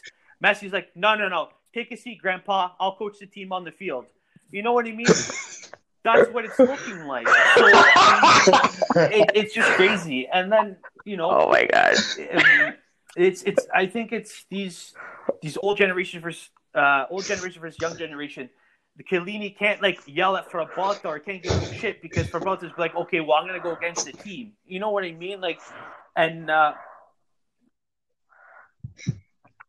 he's gonna feel triggered. He's gonna have to. You're gonna have to. He's gonna have to publicly apologize. And yeah, I get it though. Like the thing is, okay. I think McKinney has been arguably their best player this season. You want to say Ronaldo Zalet? Fine. Even if he's not their best player, he's one of their top 3 players on their team. How on earth are you having him sit on the bench until the game before it's too late? He is one of the best midfielders in the league this season, and he's sitting on the bench. I don't get it. He had some knock in the previous game or something, but he was cleared to play. They said he was at 100% before the game.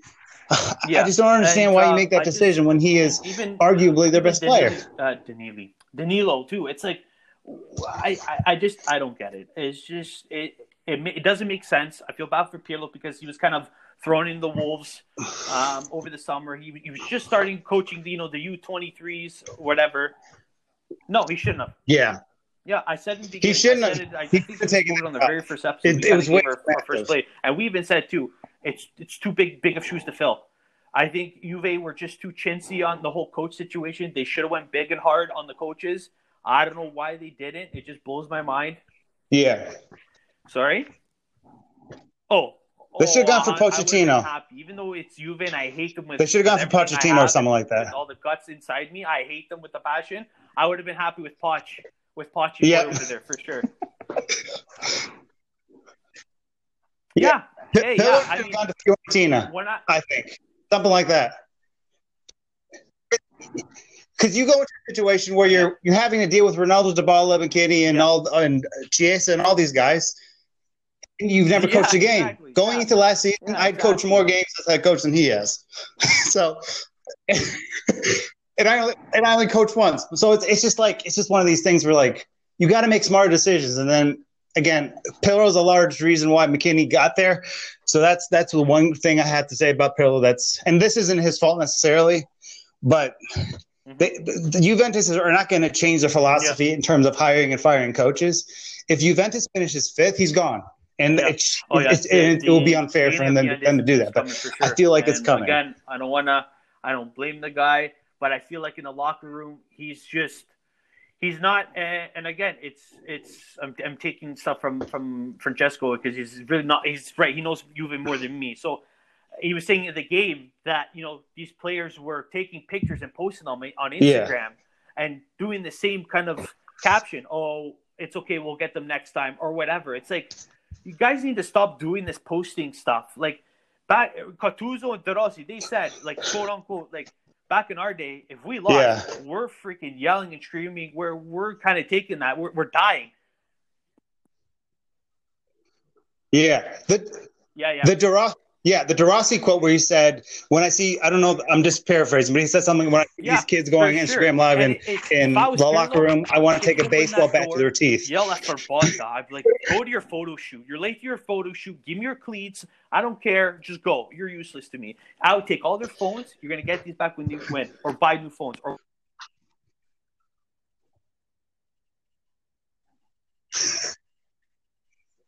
Yeah, I think he feel like I think he feels like he doesn't have authority because this is his first job, and you're in the locker room with Cristiano Ronaldo, who has won everything, one of the 4 or 5 best players ever. And I feel like sometimes in the locker room, he doesn't feel like he has the authority based on who he's surrounded by with Cicciolini and what a performance that was between him and Lukaku the other night. I thought that was brilliant. That was like the old school Italian football defense versus offense battle, but there's people who's been in that team longer than he has, and I feel like he doesn't feel like he has the authority to sort of go in there and demand things, especially when he's coached 18 games in his career.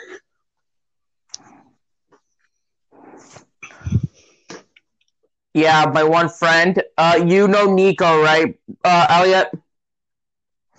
Yeah, yep. Our friend Nico tends to call Bernardeschi because he's just terrible. I'm like, yeah, and me and Elliot discussed this when we started our first podcast, that this was a bad move. I mean, if it was a rebuild, which it is. Which is not. It kind of is, but it's a rebuild, but they want to win the Champions League. Yeah, so it's like, if they wanted to win the Champions League, this was definitely the wrong way to go about it. But if they're trying to rebuild for the future in the next season's Champions League, possibly, this was definitely a good move. But just this whole thing was a bad idea from the start, especially since you knew what the goal was. And I think in the Champions League, they're going to be once they go up against possibly who do they face in the first round? I'm not sure. I can't remember. Porto. They'll probably win that, but it's not going to be. Yeah. So if they end up going up against a team like Bayern later on, they're screwed because anybody's screwed against. But Bayern, yeah, so this was just a whole. It's like Chelsea right now. I mean, they're buying all these players, but if they're doing what we said in one of our recent podcasts, if they're going through a rebuild themselves, obviously good idea, gives them more depth and stuff, but just buying players for the sake of buying players, although that we can relate, we bought Eriksen and he's never being used, which I feel bad. I don't know if you've seen any of the Christian Eriksen photos. You could just see there's sadness in his eyes because he's just getting treated like garbage, and I hope he gets out of the Inter because he deserves way better. But he's also taking it. He shouldn't allow that to happen. Also, and I'm not blaming Eriksen, but if you just get yourself out of there, man. Don't sit there and just wait until the club decides. At Spurs, he demanded a transfer. Do the same at Inter. Get himself out of there so Inter can be better, and so can he can feel better as well. But this whole thing, but in the end, Inter got the 3 points. I will finally admit we are in the race now. I'm all right. I've one. Okay, I have one question about this because it's been talked about since the full-time whistle. Do you guys think Nicola Barella is the best midfielder in the league? And if not, who you taking? That's a good question. I think he's up there, but I would have to go with either Locatelli or Castrovilli. Just because they Barella is okay. It has hit and miss performances, where, in my opinion, Locatelli and Castrovilli tend to be a little bit more consistent, though despite the results not showing that performance. If that makes sense. Yeah. Are you still with us? Is he still here? Fernando!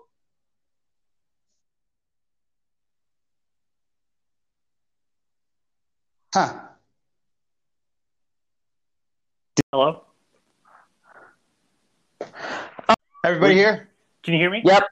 Yeah. Sorry, Okay. I lost you for a second. Yeah, I don't know what happened. It said recording, and I was trying to talk and nothing. I was you All guys. right. Did Did you hear the whole conversation? Yeah. All right. Do I did. you have any comments about what we were talking about? Sorry about that. I didn't know that you weren't here.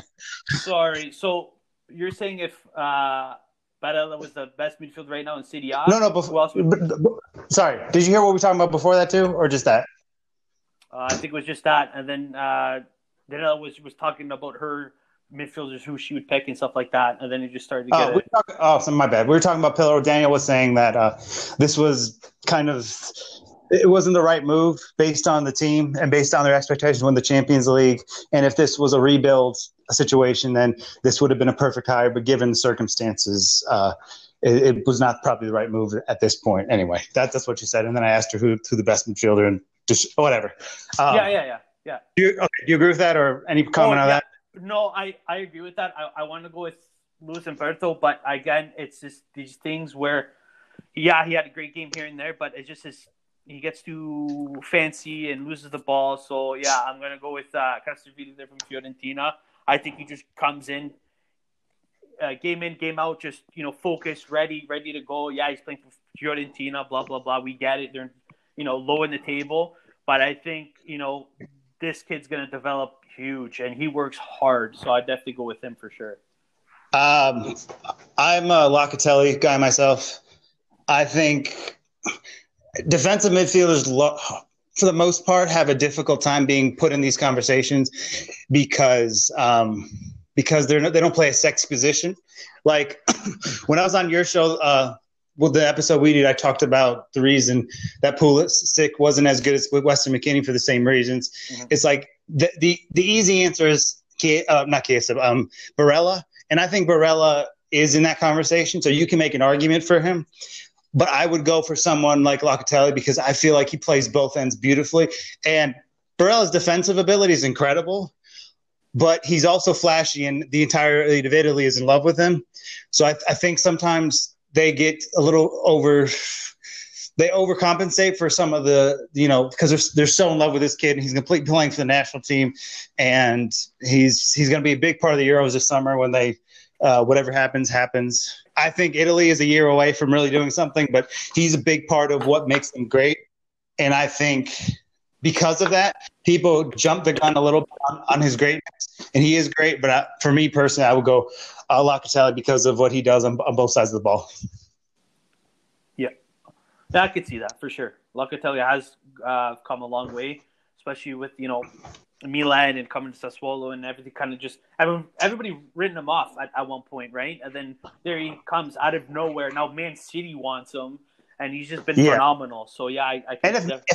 If Man City wants him, I think, and I know you're not a fan of Juve, and I'm not either. So this is why I'm saying this. If Man City wants him, he will go there. Yeah, listen, if it's between Juventus and Man City, there's no debate, there's no question, there's nothing. He's gone. Yeah. He's going.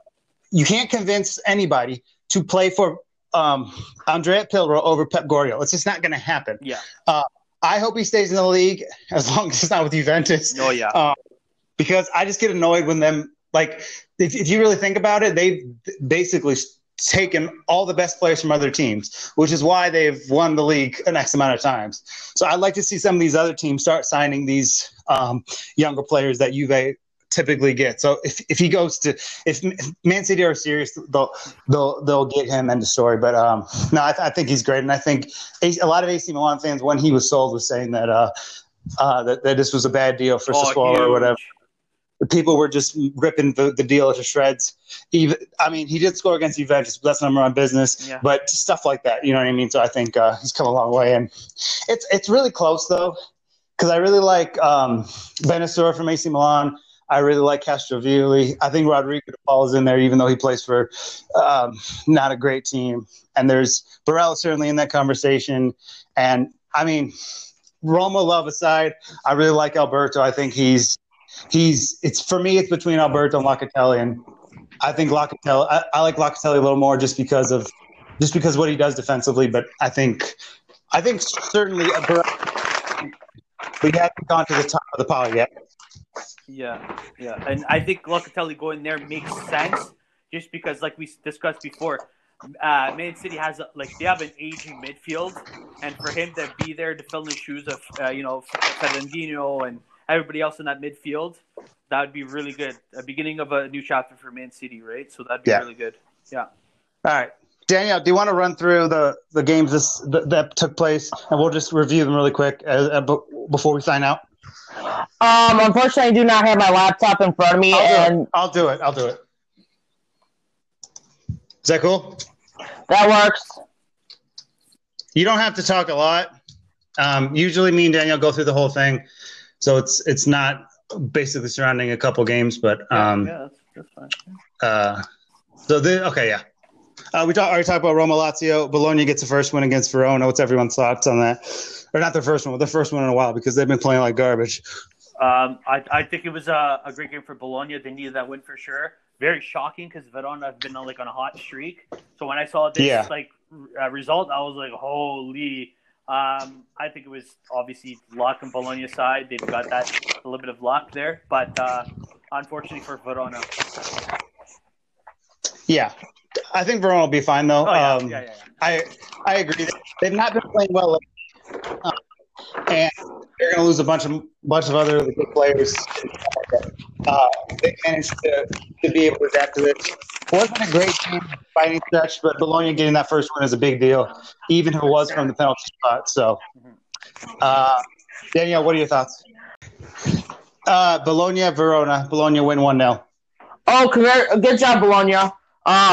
Definitely a good win for them, and hopefully they can continue this momentum that they've kind of started to find recently. Yeah. All right. Sampdoria, Udinese. Sampdoria win 2-1. What are you guys' thoughts? Man, I thought it was an easy win. Well, not much of an easy win for Sampdoria. I think it was going to be a scrappy one just because Udinese, you never know with Udinese. Even though they're doing bad, they kind of seem to surprise some teams here. So I thought it was going to be a draw, but good job for Sampdoria. I mean, they're kind of – I thought they were going to be – at the beginning of the season, I called them the dark horse, but now they kind of lost that title a little bit. But now with that win against Udinese, it's one step in the right direction for them, right? Yeah. So for sure. Just for FYI, Benevento was my dark horse, and they're delivering. For sure. Yeah. I picked them to finish 13th. I don't know. Just since you said yours, I was just going to say mine. I think they were lucky. Udinese are kind of lucky to get that goal.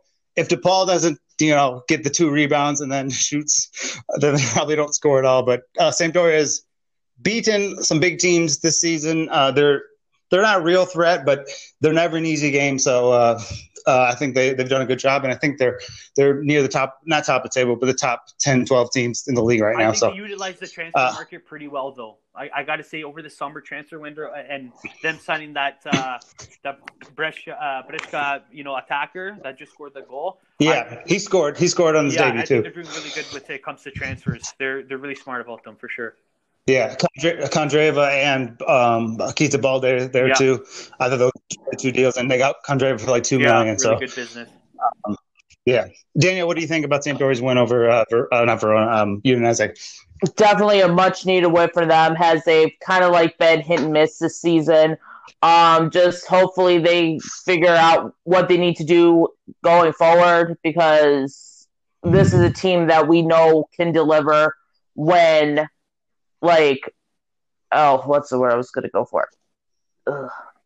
ADHD, mind goes off the rail. But yeah, hopefully they can find that momentum, because we know this is a team that can deliver, especially late in the season when a lot of the teams usually take their foot out the gas. So hopefully they can find it in them to continue. All right, Crotone beat Benevento 4-1.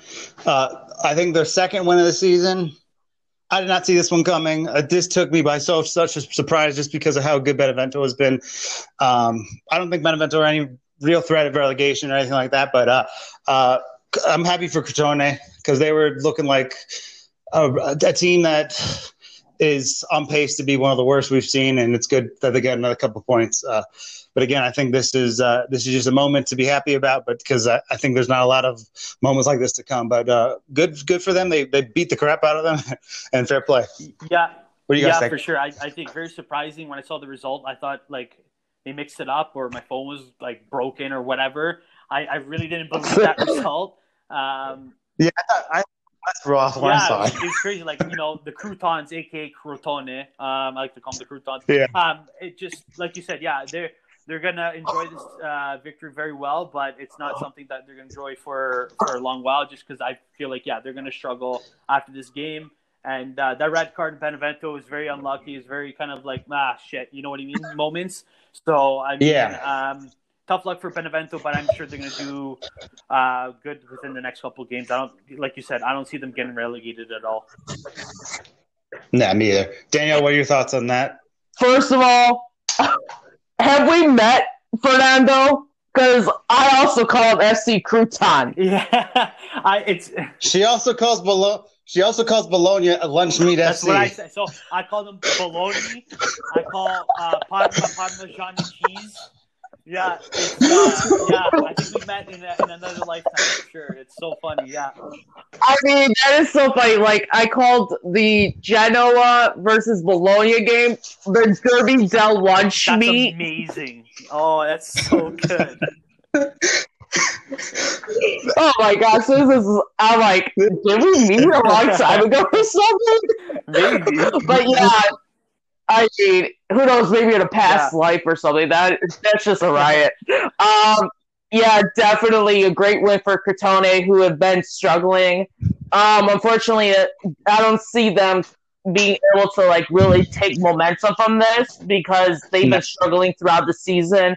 And it's unfortunate to see them possibly get relegated again. It's just like, especially I actually have a liking for Crouton FC, but really it's good to see that they were able to get some points out of this one. Yeah, they'll probably be the first team to be relegated mathematically.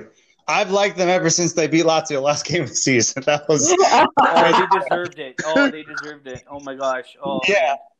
I just thought they were going down. Because I'm like, they're in trouble. But then they beat. I couldn't believe it.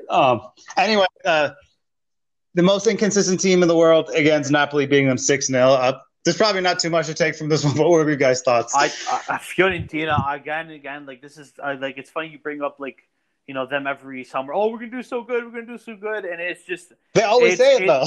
It's like you bring it up. It's like looking at those like pure juices. Oh, pure oranges. And you look at their ingredients, and it's like all like toxic stuff for you and sugars. That's Fiorentina to a nutshell. And I think they really like. I don't want to bash Prandelli too much, because he's trying his best here to keep this team afloat.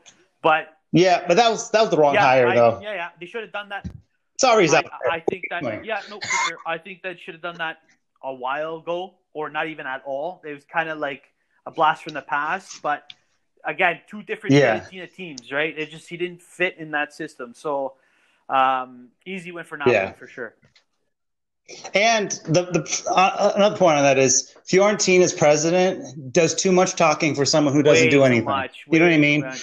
he talks way too much for a team that's always finishing below 10th. And I don't count the 10th place that they got last season. The only reason they got that is because certain teams after the restart collapsed and they ended up doing okay.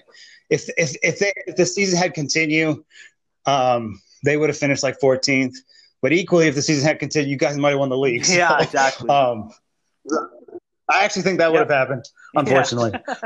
All right, Danielle, Napoli 6, Fiorentina 0. Any thoughts on this situation?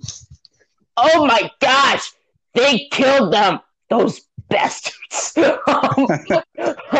I mean, Napoli definitely the stronger team. Obviously, even though they've had their hit and misses throughout the season, Fiorentina has we always like to say all talk and like all hype and no action. It's just like this was pretty much how I saw this match going from the get-go. Yeah. Even Andrea Patagna looked pretty decent. And for those of you who don't know, I think he's a good player, but I think Napoli might be a little bit above his level. Yeah. So it's nice to see him. And it's not because I dislike him. I just see him as a player that's maybe not a relegation type player, but a player who plays for a team like I don't know, Cagliari, Sassuolo, Torino, teams like that. I just thought Napoli buying him was strange, but he looked pretty good in that game, and it's not been the case for a lot of the Napoli games I've seen. But I'm happy for him, even though I still think he's pretty lucky to be playing for Napoli. Let's see here, Parma and Sassuolo 1-1. What are you guys' thoughts on that one? Sassuolo. I really thought they were going to take this. Honestly, this is a team that's been kind of giving everyone a surprise, but unfortunately, they don't have not that just the energy to keep going. You know, I feel like they're burning out a little bit, especially with Parma, with all the transitioning and changing and the players they want to bring in the transfer window to that weird transition, and they are struggling. So I really thought Sassuolo were going to take this easy 3 points, but I mean.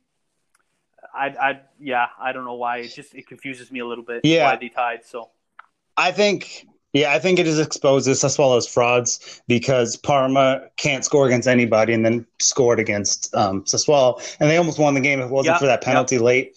For sure. Danielle, what do you think about Parma getting a point against Sassuolo? Definitely much needed for them. Sassuolo, as we said in some of our recent episodes, we knew this wasn't going to last, and they would have their wake-up call and stuff. So, hello, there's your wake-up call. They're frauds, especially with how they've been performing. Yeah. All right. Let's see what's Atalanta, 0-0 with Genoa. I think this is frankly embarrassing for Atalanta. Mm-hmm. Every single time they start playing hot, they drop a team like this. This is why I don't care that they haven't goal in hand in terms of trying to catch Roma in the table. Because they'll always lose a game like this. Zapata came close a few times, and I think at this point he's someone who, if they don't make the Champions League, he's going to be an interesting proposition for a lot of different clubs. But Genoa playing really well lately. They're not going down, I don't think now, even though it looked like at the beginning of the season. But really good point for Genoa, but Atalanta just got hit in the tracks again. I'm getting sick of this whole Gasperini and the Atalanta show here. Like, this is, especially with Genoa, like, come on, guys. You shouldn't be tying. You should be banging in those goals. You guys are known for your attack. I got to give it to Genoa, though, keeping their ground. This is an important kind of draw for them. I like how they're using the transfer market as well, too. Over the summer, plus this winter transfer as well, they are taking quite a bit of players on loan / buying some players. They're being smart about it. So Atlanta, you have to do better. Period. That's all. Yeah. Yep, 100%. Danielle, by the way, remember when you declared that Genoa was going down? They've been on fire ever since you said you that. You helped them. Yeah. When she said it, I'm like, they're not gonna survive, right? Yeah, I don't mind it though. Yeah, because like I don't know if you listen to our podcast routinely, but we've always said like Genoa's gonna go down. They're terrible. They're not gonna do anything. But then they always do something that there's like, Yeah, you say we were going to go down, but just kidding. And they're doing I it never again. let them off. Every year, it's crazy. It's between them and Sampdoria, always like fighting in the bottom, and like miraculously, these guys come out of nowhere, drop a smoke bomb in one of their games, and just win, and then they're able to survive. It's crazy. It's nuts. My rule is this: Genoa can go down as long as Sampdoria goes with them. I want either both of them in the league or neither of them, because the derby needs to happen, whether it's in Serie A or Serie B. I could care less as long as they're both in the league or out of the league together. So Sampdoria's not going down, so I don't want Genoa to go down either. Derby for sure. It's crazy. The derby's nuts. Yeah, it's really good because neither of them win anything, but that's what makes it kind of fun. Torino, Spezia, 0-0. Torino's coach just got sacked after the game. I'm sure there's not too much to take from this. I thought both teams were kind of appalling, and they should have fired their guy a while ago. He's going to have a very difficult time getting another job, I think, in Italy because of how badly he has had his last couple jobs, especially. Yeah, I agree. I mentioned it last night that he's not a Serie A coach. He's never been a Serie A coach. He got lucky with Sampdoria before going to Milan. When he took over Gattuso's job, I was like, what are you guys doing? Like, literally, who is this guy? And then, he gets sacked there, goes to, Torino. And then, Gianpaolo, he's really, really inconsistent. I feel like something about him just seems off when he's on the sidelines. I said that he's good for a Serie B coach, maybe Pescara or one of the lower Serie B guys, maybe Pisa as well, just to restart his career, vamp it up, kind of earn his stripes back again to go up in the A. But I do like how Torino brought in Davide Nicola, who's more famous of the Crotone season there when he helped him survive. It was very smart. He's been around, but he's done a decent job. He did okay. Things didn't end well at Udinese, but he beat Roma in his first game in charge originally when he joined them. So I think he's a decent coach. Again, when you're Torino, it's going to be very difficult to recruit a coach that's a higher level. But I hope Torino survive. Actually, I kind of do, and I don't. I don't because I want Belotti's price to go down a bit so Roma can go get him. But I do because I'm infatuated with the Grande Torino team. I read a big project on them, and that club has so much history that nobody knows. And so because of that, I just think it's like inherently wrong that they're gonna looks like they're gonna be relegated. But I hope they somehow find a way to survive. I would rather pretty much any of these teams relegated than them because there's you should when you're a team with that much history, it's just wrong. It's kind of like when Aston Villa was relegated from the Premier League and they were in the Championship for all those years, despite having a European Cup in their cabinet. It's just weird. So I hope they survive. But this was the right move to sack the guy and 0-0. Good performance from Spezia as well. I think Pogba, the midfielder that they have, is incredible. He's unbelievable. But outside of that, that's the only takeaway I really had from that game because it was kind of dull a little bit. Daniel, what did you think? Yeah, definitely. Torino should have sacked their manager long ago. Yeah, and it would suck to see Torino go down. Oh my gosh, although we remember that one time when I finally got into the sport of football and we saw the Aston Villa get relegated. That was just weird. Yeah, and I hadn't known a lot of the history of these teams. Like I said, I'm going on 6 years, and just so you know, football is my favorite sport of all time. It will never change. And normally, a lot of people say, "Oh, my parents would say, oh, this is just a phase. This is just a phase. Like she'll come back to American sports." I'm like, yeah, it's like being addicted to Coke and saying it's just a phase. Yeah. You just have that It's like, I still watch American sports, but I'm not as enthralled in them as I used to be. Football is just taking over my life, like my whole entire bedroom. Inter Milan blanket, Inter Milan pillowcase, Inter pennants. Elliot, for my 100th article, got me a Javier Zanetti stat poster with his number. He also got me a 3D puzzle of the San Siro I also have my own Inter Milan alarm clock. It's just like football has just taken over my life, and without it, I would have been still stuck in a life of mediocrity. And yes, I'm slowly trying to get work myself to get back where I was with my blog articles and everything. Of course, if you anybody see my posts, you would know. It's just like without that football in my life, besides God, I'd be nothing. Yeah, big impact for sure. Yeah.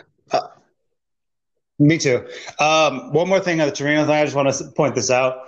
I think if that disaster didn't happen, there would only be two. There would only Real Madrid and Barcelona would be bigger clubs than them. So for people, if there's Champions League during their era, they have more Champions Leagues than any team in Italy right now. So I think that for that reason, I think Torino, just to piggyback on that, should be a team that we should all be hoping doesn't go down, unless you're a Juventus fan, which you're probably cheering for it. But I just like to get relegated. You know what I mean? In 2009, so that's going to be tough. I just like how over the years Torino were able to pick off again, kind of a Lazio thing, but pick off the garbage of Juventus and kind of made them their own players and kind of, you know what I mean, like Amauri, Quacquarella, you know what I mean? Yeah. And it's to name one of the few. So it'd be really unfortunate for Torino if they do get relegated. Yeah. Plus, not to go long, we're gonna close out here in a minute, but they have the historical team, and then they had this player who had died. He was like the next. He was compared to George Best. Yeah. I don't remember his name. There's some Italian name. It means the maroon butterfly. I forgot his name. He died in between the disaster and then the guy who basically created the dynasty of Torino died the day of their championship, which was the only one they won. And again, I was comparing this to Man United. Man United was fortunate because they had players that survived, like important ones like Sir Alex, not Ferguson, but Bobby Charlton and many other pieces that they were able to rebuild. So it's always fascinating to me what could have happened if that didn't happen, how big they would be. And then we could have seen like a friend of ours, Ryan, who's on our podcast, joked when I did this podcast episode, like, it's like, could you imagine Cristiano Ronaldo playing for Torino, and then with Neymar and Kevin De Bruyne and people like that? Imagine, I don't know, it's just hard to put in perspective. But all right, one more last game, and I'm gonna have one transfer question or a couple, and then we'll see it. We'll end this. Milan beating Cagliari. Any thoughts for you guys? I mean, no surprise here. Milan definitely beating Cagliari. Yeah, no problem. I mean, Zlatan, a beast as he is, just going in there, scoring. I think the record was he scored a goal every year since 1993 or 1992. So good achievement for him. They just looked calm, confident. It's the Milan that we've been seeing. They kind of learned from their mistakes from that first loss in 35 matches or whatever that record was. But very good and great news to add to the Mario transfer, right? So it was very good for Milan for sure. Yep. They were great. Zlatan scored twice. Yeah. Cagliari sucks. Yeah. I mean, there's not much to say.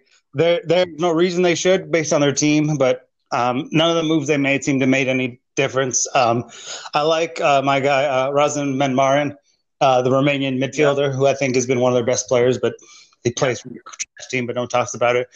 So I really don't get relegated because I want to see him in the league. But other than that, Cagliari is just not doing what they're supposed to. Danielle, any thoughts on that quickly? Ditto. All right, let's see. Just one more thing on the Milan thing. They just signed Mario Mandzukic. How big of a deal is that? Danielle, if you're not familiar enough with it, you don't have to answer. Okay. Okay, if I can jump in real quick, sorry. So I like the deal. Don't get me wrong. I mean, got him on a free, cool. His age is a little dicey. Okay. The only concern I have is him and Zlatan playing together. They are very two strong-minded players. And some people disagreed with me in this. Some people said, like, oh, Mandzukic is going to step down. He's going to, let Zlatan kind of be ahead with him when it comes to decisions. He's going to work with them. I can't believe it until I see it. Again, I think obviously they're going to change up the formation. They're going to try to form up the partnership as best as they can. It obviously didn't work with Piontek, with Zlatan. That's why he left to go to Hertha Berlin. I don't know. For business perspective, great, cool. But when it comes to a team and the chemistry, I don't know. It's going to be really dicey. I want to see the first game or a couple games for this to happen. So I'm not too sure. I'm kind of on the fence about it. Yeah, I think it's a good deal because I think the chemistry thing is an issue, but I think the main point is I think it's understood that Mandzukic is not going to be the starter and he's going to be a guy coming off the bench. So if that's okay with Mandzukic and Zlatan, I think they'll figure it out. Again, I don't think this signing makes the whole league over. It's not like a Mandzukic at 25, it'd be a different story. But chemistry thing is an issue. But if they can work out, okay, Mandzukic, you're going to be the bench. You can come off the bench and give us some solid minutes. And Zlatan, you're going to continue to start. But then I'm just a little concerned because what happens when Rebic comes back and is healthy and Leao is there too? You got 4 strikers. Yeah. It's a good problem to have. But it's going to be there's going to be games where 2 of those guys don't play. So they have to figure it out on their own terms. But I think it's a good deal if they all can fit together. Daniel, you have anything out of that or pass? Pass, because I really don't know much about him. All right. Yeah, this is really thanks for coming on, man. This is fun. It was fun, good laughs. I mean, and you guys want me on, I'm available for sure, no problem. Absolutely. Yeah. You bet. Yes, our episodes just tend to be a little longer than other people's because we like to really get into the details of the situation. So anyway, if you want to plug anything, feel free. You guys know me as Lazio Close. So if you guys feel you want to giggle here and there, you can follow me at Lazio Close. So Lazio as a team, Close as the player. You can follow me on there. But more on the footy side, I have a page named Kicking Cleats. I also do a podcast on there as well too. So follow there, Kicking Cleats. But other than that, thank you guys again for having me. It was a pleasure. Yeah, thanks again. We'll definitely do this again when we figure out which Rome team is going to finish in front of the other one. Whether it's a good or bad thing, we'll see. But I'll definitely have you back, especially if we end up finishing ahead of you, which I just don't know based on the situation. But all right, guys, I'll probably post this. I got some writing to do tonight about this atrocity that took place in the Coppa Italia. But I'll probably post it tomorrow sometime. Daniel, I'm going to edit it, so you don't need to post anything on it. And then I'll share it on Facebook and Twitter and Instagram, so you guys can share it and tell people listen to it. Anyway, thanks for coming on, and we'll